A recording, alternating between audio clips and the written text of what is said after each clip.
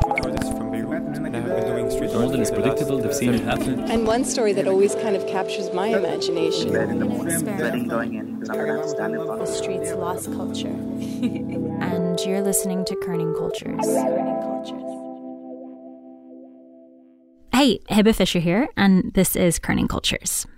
Our story today takes place a really long time ago. 7 million years ago, actually. So around the beginnings of when the first human-like creatures started walking around on two legs.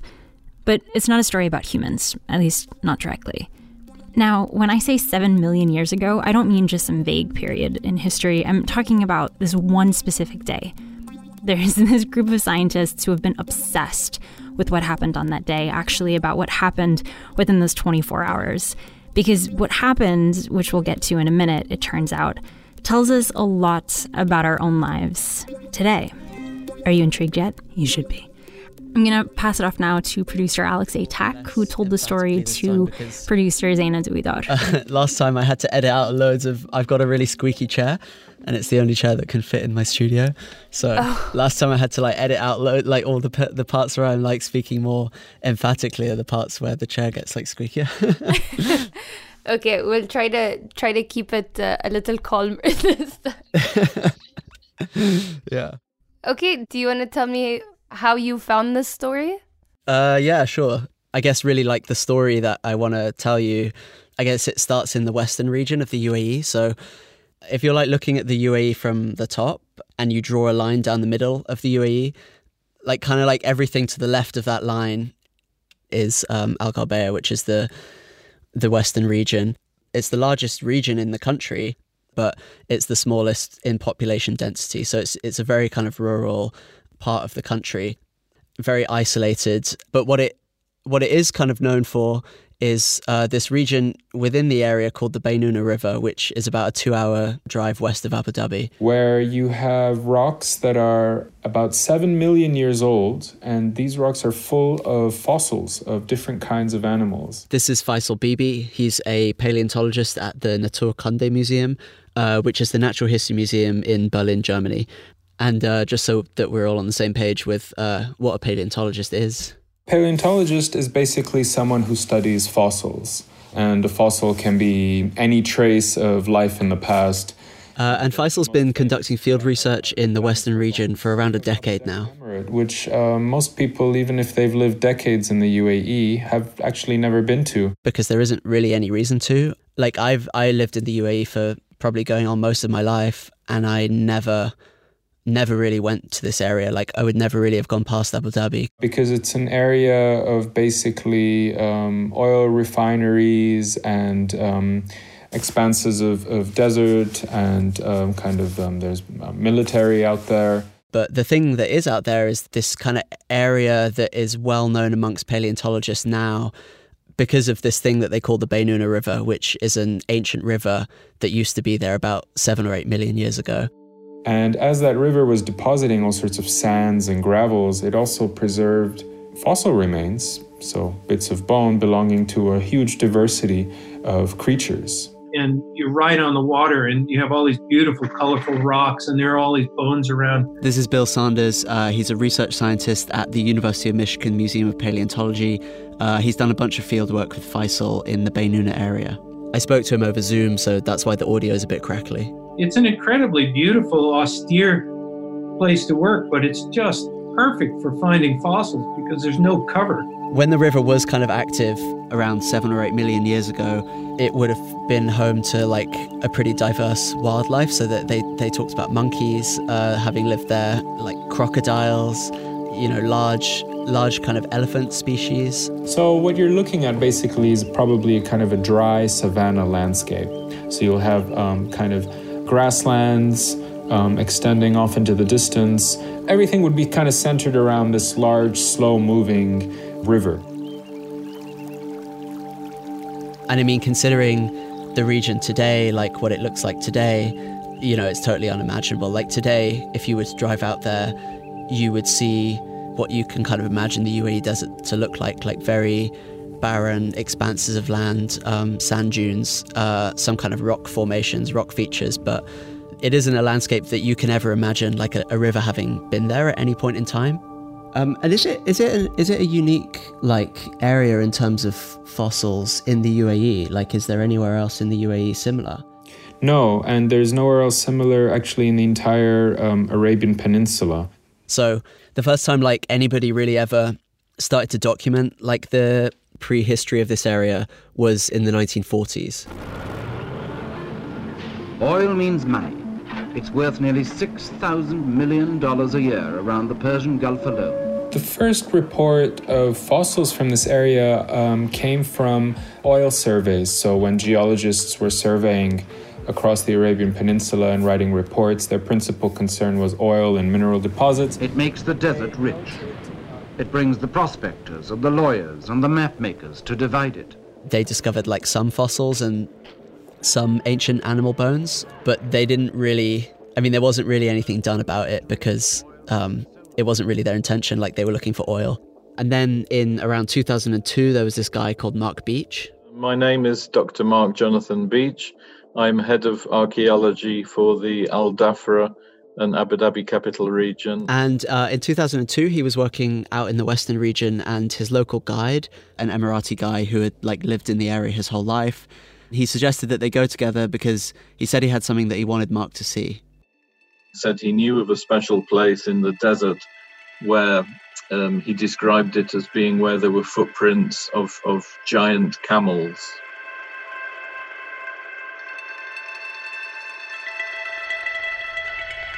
So they drive together in their 4x4 to the site, and they stop outside this row of basically mounds in the ground. So they're about the size of each one's about the size of a kitchen sink, and they stretch out in a kind of footprint pattern for about 200 meters. And these are calcium-rich rocks that were actually made by ancient shallow ponds that would quickly dry out and turn to mud. The way Bill put it to me was that they aren't natural, they aren't a rock formation. You can kind of tell that they've been left there by some sort of organism, but that they're a kind of product of a disturbance in the sand.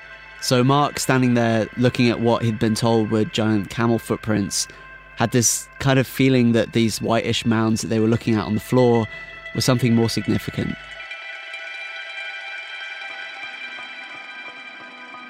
And we contacted the municipality at that time to make sure that the site was protected by being fenced, a fence being put around it to keep it, safe for future, because we realized it was a very important site. They kind of undertake a proper paleontological study of the footprints, and what they found was that they are ancient elephant footprints.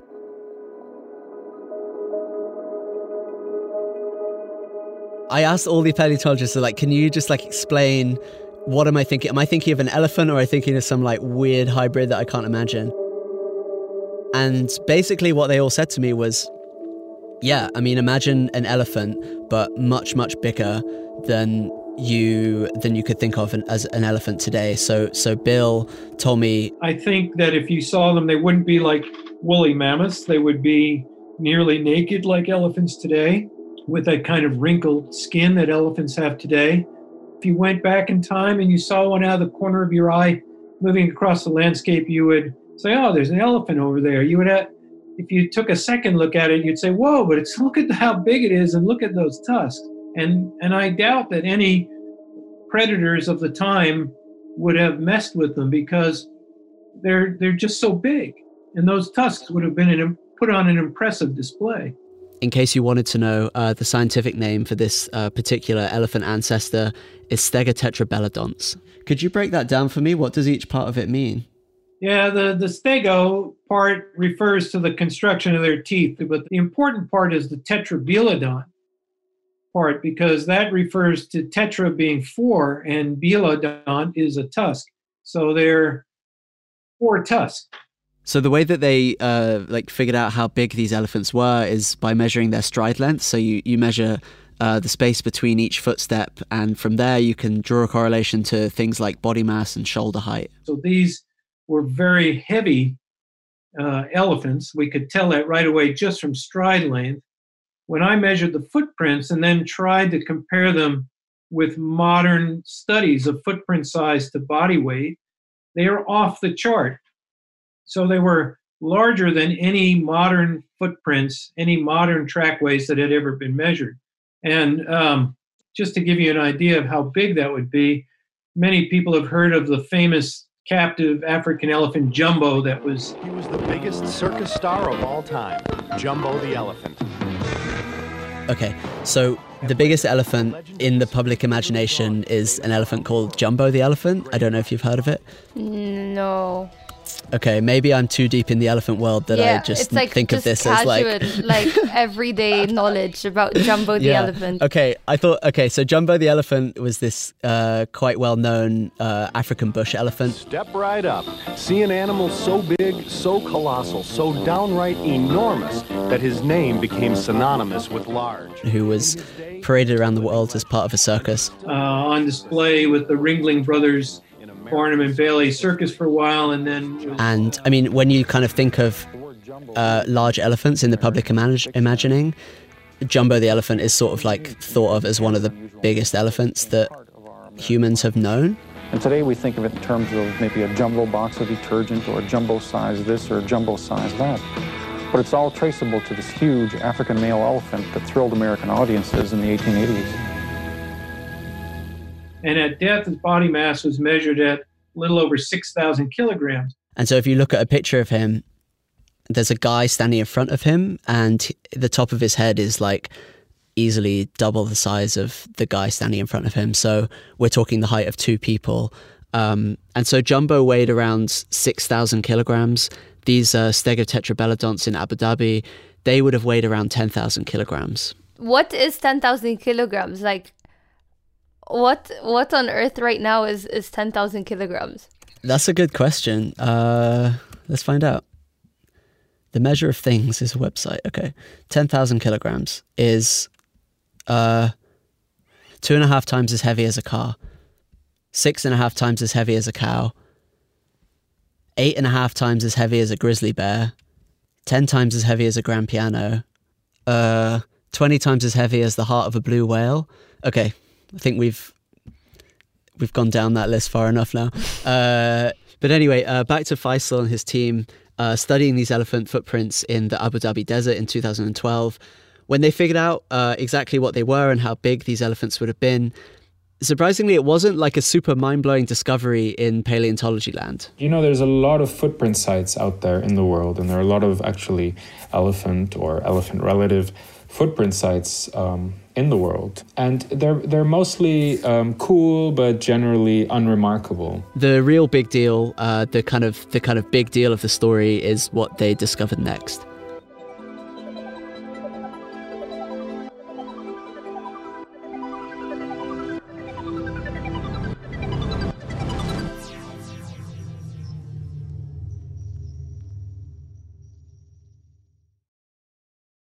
When we left off, Faisal and his team were in the desert of Abu Dhabi studying these ancient elephant footprints.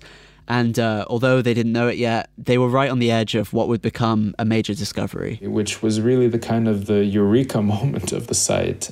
It was when we got the first images from the aerial photography. So Faisal told me that if you're kind of standing in front of them, it's kind of hard to make out really what you're looking at. Standing on the site, you are so small in relation to the enormity of the footprints, the enormity of the site, and your scale, your size as a 1.5 meter human being standing on this site that's hundreds of meters large does not allow you to actually even see what you have. It's very hard to see it. But what they had to do was they got this specialist, this like guy who specializes in.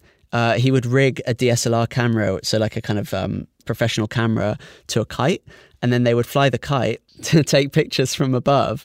And it involved hacking the camera software so that the camera would be taking continuous pictures, and then knowing how to attach it to the kite and having different kites that could handle different wind speeds and things. So we took him to the site, and he spent several days walking back and forth with this kite, with the camera suspended from it, and just having the kite take all these pictures. And then when we would get back to the hotel in the evenings, he would start to make rough assemblies of these photos, building the kind of the mosaic of the site. And as soon as we looked at one of these first mosaic, we were like, oh, wow, that looks like a real herd. When they took the footprints from above, they realized that, it isn't just one elephant walking in a straight line.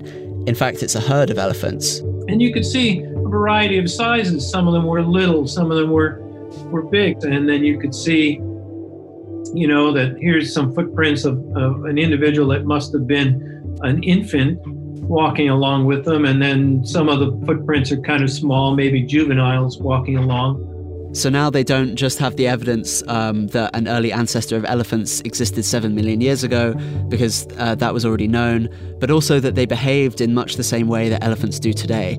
They could draw a straight line between these ancient elephants and elephants that exist in the world today.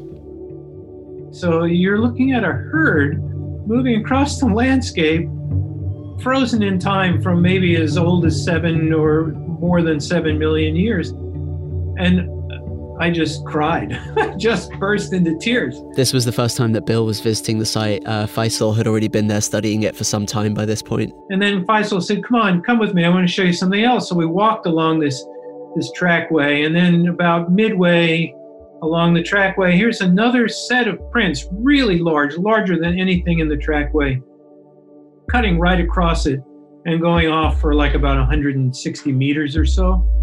Halfway across this straight line of, this trackway that was the herd walking in a straight line, you have a diagonal line coming straight through it and walking off in a completely opposite direction. A single elephant, lone elephant walking alone, that's walking in a completely different direction to the herd, and that elephant happens to be the biggest. And you had to think that, just like in modern elephants, the adult male bulls are off on their own. And they often check out the herd, see if any females are, in estrus and ready to mate. Do you have any idea or indication of how far apart in time it would have been when the herd crossed and then the male crossed? Would that have been, the same day, the same year, the same 100 years? Oh, no, it would have been very quickly. This had to have been done in a matter of, I would say, a matter of hours, not a matter of days. Oh, wow. So same day, probably. So these trackways, they are basically a snapshot of one day 7 million years ago. Yeah, that's a perfect term. It's just extraordinary to see. Here's all this modern behavior at the very inception of elephants. So it was a very emotional moment for me. It was my favorite day of the whole time, and maybe my favorite day. I've done field work now for about 34, 35 years. And so this may have been my favorite day of all the field work I've ever done. To have this type of behavior preserved so nicely, so extensively, and in a single site is really absolutely remarkable. And it's the only place in the world where you have that. And so in the kind of animal behavior studies world, this was a really big deal. Good morning. Hello. Hi, how are you? Can you hear me okay? Yes, and I should say good afternoon. This is Barbara J. King. I interviewed her over Zoom. She's an emeritus professor of anthropology at William & Mary, which is a college in Williamsburg, Virginia, in the US. And basically, she writes a lot about social behavior in animals. She has a book called How Animals Grieve. And in 2012, when Faisal's study came out, she was writing blog posts for NPR in the US. And I found this elephant trackway story to be exactly that, because elephants are such fascinating creatures to me. She's always written about what trackways can tell us about our own human ancestors. She said she often tells her students about some human ancestor trackways in Tanzania, which go back to about 3.6 million years. So I came across the study by Beebe. That's Faisal Beebe. I thought, my gosh, these trackways are dated to twice as old, not 3.6 million years ago, but 7 million years ago. Barbara's written extensively about emotional complexity in elephants in her book, the one I mentioned earlier. It's got a picture of an elephant on the front, and about how they display signs of joy at reunion, grief when one of their own dies, awareness of one another's position in the herd, etc. And at this point in the interview, I was getting really excited and started to kind of think that that means that our elephants in Abu Dhabi from 7 million years ago must have had the same kind of complex emotional inner lives as elephants today. And she was like, you can't necessarily think of it like that, but the trackways do indicate that there is this complex way of arranging themselves into herds that to me suggests very strongly the continuous presence from the past to now of thinking and feeling in elephants. Yeah, do you mean because like if they lived in herds, then that demonstrates some sort of social complexity in its own right? It does, but what we have now, I don't believe that kind of complexity emerged recently. And I think that it is scientifically viable and really scientifically correct to expect some degree of thinking complexity and emotion complexity in the past. We can't know exactly what, but the fact that it would be absent is just a non-starter of an idea.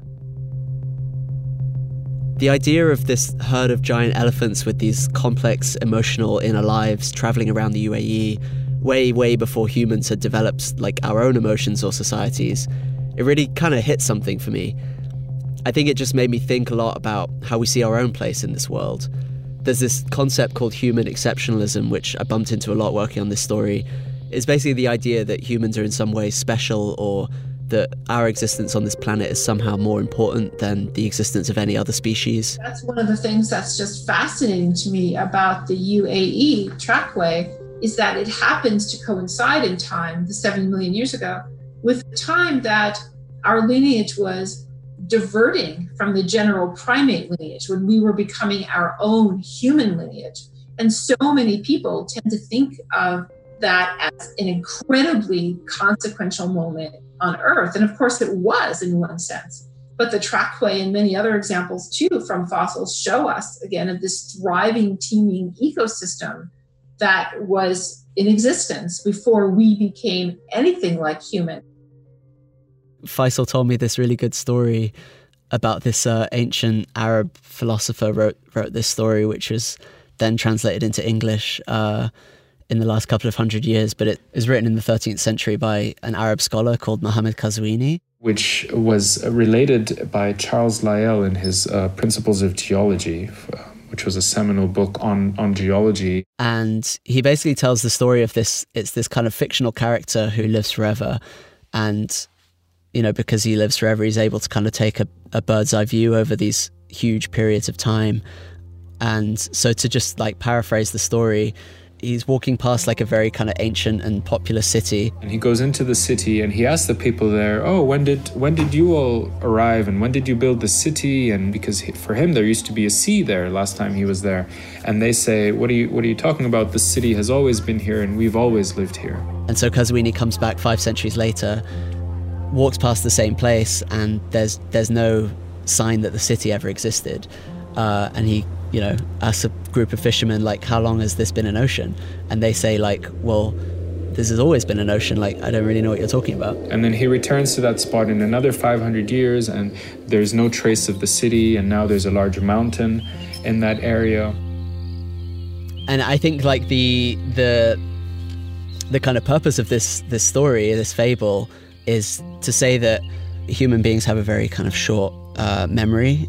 He's basically elaborating this concept of deep time and the fact that we as humans are so small, we often cannot comprehend the magnitude of changes that are basically geological changes that take place literally beneath our feet. And that story captured that concept of deep time really beautifully, and one has to wonder... There's something Barbara said that I love, which is that we don't think very much about the kind of complex evolutionary histories that animals come with. Like there's this focus on human evolution in science, but some animals like elephants have this long evolutionary history that we just don't even think of. And to me, it's kind of like Qazwini's fable that we talked about earlier, because the way I read it, it's kind of just as much of a fable as it is a warning. It's very easy to be a character in Qazwini's fable. It's very easy to be that today, and were it not for the fossils, you would not really have a sense of the immensity of the changes that have taken place in the Arabian Peninsula. Just to kind of send this point home, I want to end on this thought experiment that Faisal told me about. He has this way of breaking down huge periods of time that he works with, and so he told me, okay, if you imagine the Burj Khalifa in Dubai, the world's tallest building, which I don't remember how high it is. Do you? I think it's like nearly I want to say it's nearly a kilometer, but that could be somewhere way off. I think it's somewhere up there, yeah. I googled it later. It's 830 meters. Yeah, so if you took the whole the height of the Burj Khalifa and you imagine that represented all of Earth history. So that's all of Earth's history from the Big Bang, the very inception of the world, until now, so August 2020. The amount of height of the Burj Khalifa, which represents the amount of time that we've been on the Earth, would be equivalent to the thickness of the paint at the very, very top. The amount of time that we as humans have been on the Earth, so that's everything you know, your friends and family, the invention of the iPhone, the invention of the microwave, every song you've ever heard, the pyramids, the ancient Greeks, humans walking on the moon, humans walking on two legs. All of that is equivalent only to the 1 or 2 millimeters at the very top of the world's tallest building. That's it. And then somewhere even further down, the day that those elephants made their trackways in the middle of what we now call the Abu Dhabi Desert.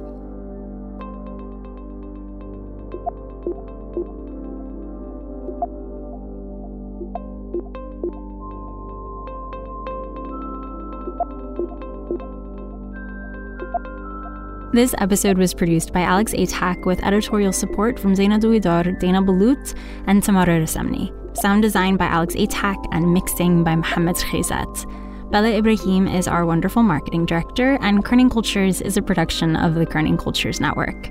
I want to take a minute to thank everyone that we spoke to for the story. So Faisal Bibi, Bill Sanders, Barbara J. King, and Mark Beach. Barbara's book is called How Animals Grieve, and she also has a TED Talk, which I found really fascinating and just kind of really helped me get my head around this story. We also have an artist's rendering of what Abu Dhabi's ancient elephants would have looked like. We'll put that up on our Instagram. It's @Kerning Cultures. We'll be back with another story next week. Thanks for listening. Until next time.